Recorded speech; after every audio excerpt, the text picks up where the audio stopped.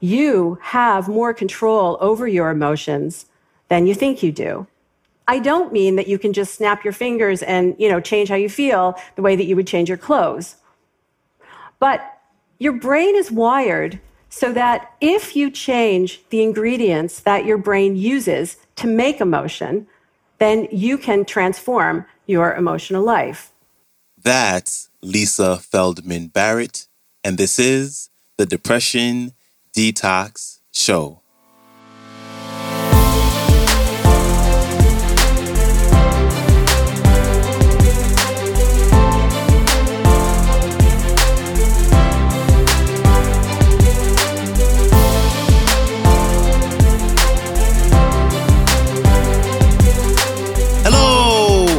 Welcome back to the Depression Detox Show, where we share ideas and stories to change your relationship with depression. I'm your host, Malik Josephs. Happy Friday. Hope you're all doing well. And today we are wrapping up our topic this week with neuroscientist and psychologist Lisa Feldman Barrett to talk about our brain and our emotions. Here's Lisa Feldman Barrett. Enjoy. My research lab sits about a mile from where several bombs exploded during the Boston Marathon in 2013. The surviving bomber, Zakhar Tsarnaev of Chechnya, was tried, convicted, and sentenced to death. Now, when a jury has to make the decision between life in prison and the death penalty, they base their decision largely on whether or not the defendant feels remorseful for his actions. Tsarnaev spoke words of apology, but when jurors looked at his face, all they saw was a stone-faced stare. Now, Tsarnaev is guilty. There's no doubt about that. He murdered and maimed innocent people, and I'm not here to debate that. My heart goes out to all the people who suffered.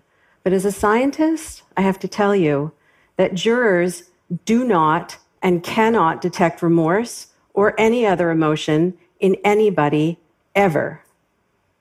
Neither can I, and neither can you. And that's because emotions are not what we think they are. They are not universally expressed and recognized. They are not hardwired brain reactions that are uncontrollable. We have misunderstood the nature of emotion for a very long time, and understanding what emotions really are have important consequences for all of us. I have studied emotions as a scientist for the past 25 years, and in my lab, we have probed human faces by measuring electrical signals that cause your facial muscles to contract to make facial expressions. We have scrutinized the human body in emotion. We have analyzed hundreds of physiology studies involving thousands of test subjects. We've scanned hundreds of brains and examined every brain imaging study on emotion that has been published in the past 20 years. And the results of all of this research is overwhelmingly consistent. It may feel to you like your emotions are hardwired and they just trigger and happen to you, but they don't. You might believe that your brain is pre-wired with emotion circuits, that you're born with emotion circuits, but you're not. In fact, none of us in this room have emotion circuits in our brain. In fact, no brain on this planet contains emotion circuits. So what are emotions really? Well, strap on your seatbelt because emotions are guesses. They are guesses that your brain constructs in the moment where billions of brain cells are working together. And you have more control over those guesses than you might imagine that you do. Now, if that sounds preposterous to you or, kind of crazy, I'm right there with you because, frankly, if I hadn't seen the evidence for myself, decades of evidence for myself, I am fairly sure that I wouldn't believe it either. But the bottom line is that emotions are not built into your brain at birth. They are just built. To see what I mean, have a look at this. Right now, your brain is working like crazy. Your neurons are firing like mad, trying to make meaning out of this so that you see something other than black and white blobs. Your brain is sifting through a lifetime of experience, making thousands of guesses at the same time, weighing the probabilities, trying to answer the question, what is this most like? Not what is it, but what is this most like in my past experience? And this is all happening in the blink of an eye. Now, if your brain is still struggling to find a good match and you still see black and white blobs, then you are in a state called experiential blindness. And I am going to cure you of your blindness. This is my favorite part. Are you ready to be cured? All right, here we go.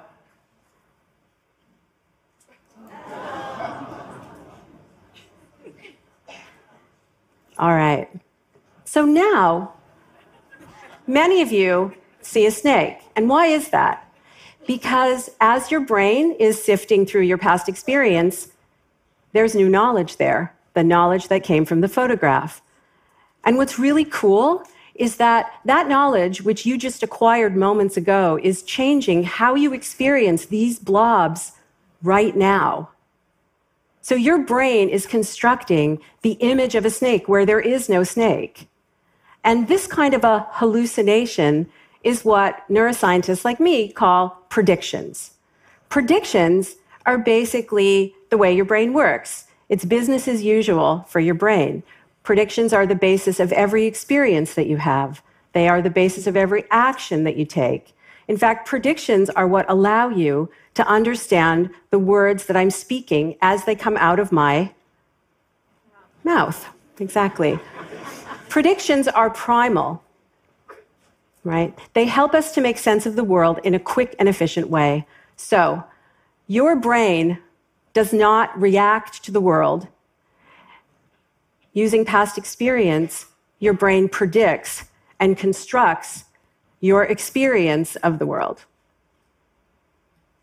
The way that we see emotions in others are deeply rooted in predictions, right? So to us, it feels like we just look at someone's face and we just read the emotion that's there in their facial expressions the way that we would read words on a page. But actually, under the hood, your brain is predicting. It's using past experience based on similar situations to try to make meaning. This time, you're not making meaning of blobs, you're making meaning of facial movements, like the curl of a lip or the raise of an eyebrow. And that stone-faced stare, well, that might be someone who is a remorseless killer. But a stone-faced stare might also mean that someone is stoically accepting defeat, which is in fact what Chechen culture prescribes for someone in Dzhokhar Tsarnaev's situation. So the lesson here is that emotions that you seem to detect in other people actually come in part from what's inside your own head. And this is true in the courtroom, but it's also true in the classroom, in the bedroom, and in the boardroom. And so here's my concern. Tech companies, which shall remain nameless, well, maybe not, Google, Facebook, are spending millions of research dollars to build emotion detection systems. And they are fundamentally asking the wrong question because they're trying to detect emotions in the face and the body. But emotions aren't in your face and body. Physical movements have no intrinsic emotional meaning. We have to make them meaningful. A human or something else has to connect them to the context, and that makes them meaningful. That's how we know that, a smile might mean sadness, and a cry might mean happiness, and a stoic, still face might mean that you are angrily plotting the demise of your enemy. Now, if I haven't already, gone out on a limb, I'll just edge out on that limb a little further and tell you that the way that you experience your own emotion is exactly the same process. Your brain is basically making predictions, guesses, that it's constructing in the moment with billions of neurons working together. Now, your brain does come pre-wired to make some feelings, right? Simple feelings that come from the physiology of your body. So when you're born, you can make feelings like calmness and agitation, excitement, comfort, discomfort. But these simple feelings are not emotions. They're actually with you every waking moment of your life. They are simple summaries of what's going on inside your body, kind of like a barometer. But they have very little detail, and you need that detail to know what to do next. What do you do about these feelings? And so how does your brain give you that detail? Well, that's what predictions are. Predictions link the sensations in your body that give you these simple feelings with what's going on around you in the world so that you know what to do. And sometimes those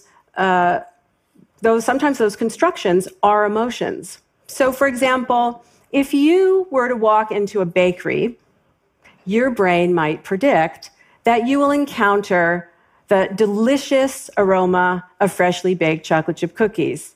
I know my brain would predict the delicious aroma of freshly baked chocolate chip cookies, and our brains might cause our stomachs to churn a little bit to prepare for eating those cookies. And if we are correct, if in fact some cookies have just come out of the oven, then our brains will have constructed hunger, and we are prepared to munch down those cookies and digest them in a very efficient way, meaning that we can eat a lot of them, which would be a really good thing. You guys aren't not laughing enough. I'm totally serious. This is really...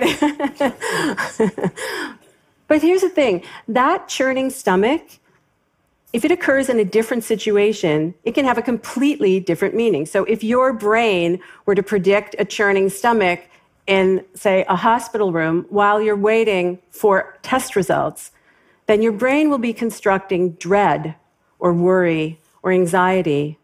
And it might cause you to maybe wring your hands or take a deep breath or even cry.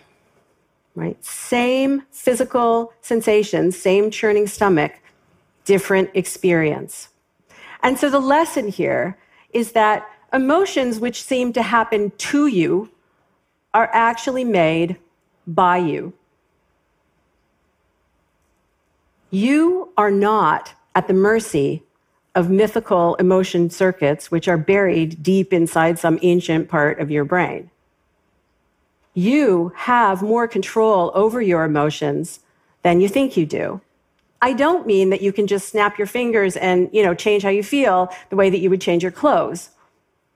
But your brain is wired so that if you change the ingredients that your brain uses to make emotion, then you can transform your emotional life. So if you change those ingredients today, you're basically teaching your brain how to predict differently tomorrow. And this is what I call being the architect of your experience. So here's an example. All of us have had a nervous feeling before a test, right? But some people experience crippling anxiety before a test. They have test anxiety. Based on past experiences of taking tests, their brains predict a hammering heartbeat, sweaty hands, so much so that they are unable to actually take the test. They don't perform well, and sometimes they not only fail courses, but they actually might fail college. But here's the thing. A hammering heartbeat is not necessarily anxiety. It could be that your body is preparing to do battle and ace that test.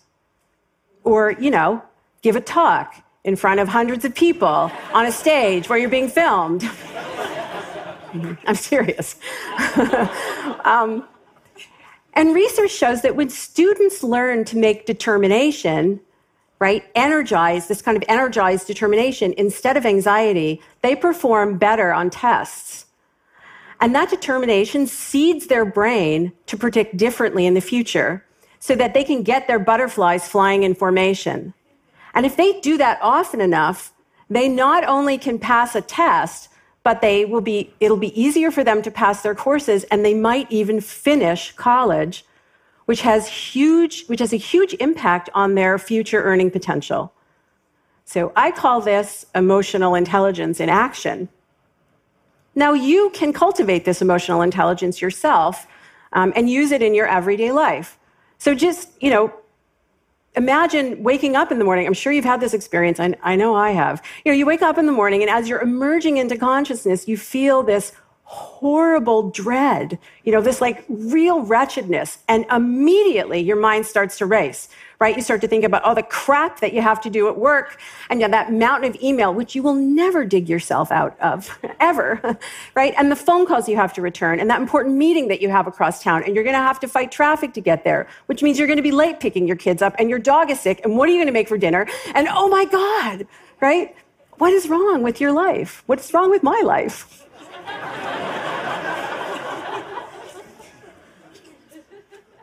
That mind racing is prediction. Your brain is searching to find an explanation for those sensations in your body that you experience as wretchedness, just like you did with the blobby image. So your brain is trying to explain what caused those sensations so that you know what to do about them. But those sensations might not be an indication that anything is wrong with your life. They might have a purely physical cause. Maybe you're tired. Maybe you didn't sleep enough. Maybe you're hungry. Maybe you're dehydrated. The next time that you feel intense distress, ask yourself, could this have a purely physical cause? Is it possible that you can transform emotional suffering into just mere physical discomfort?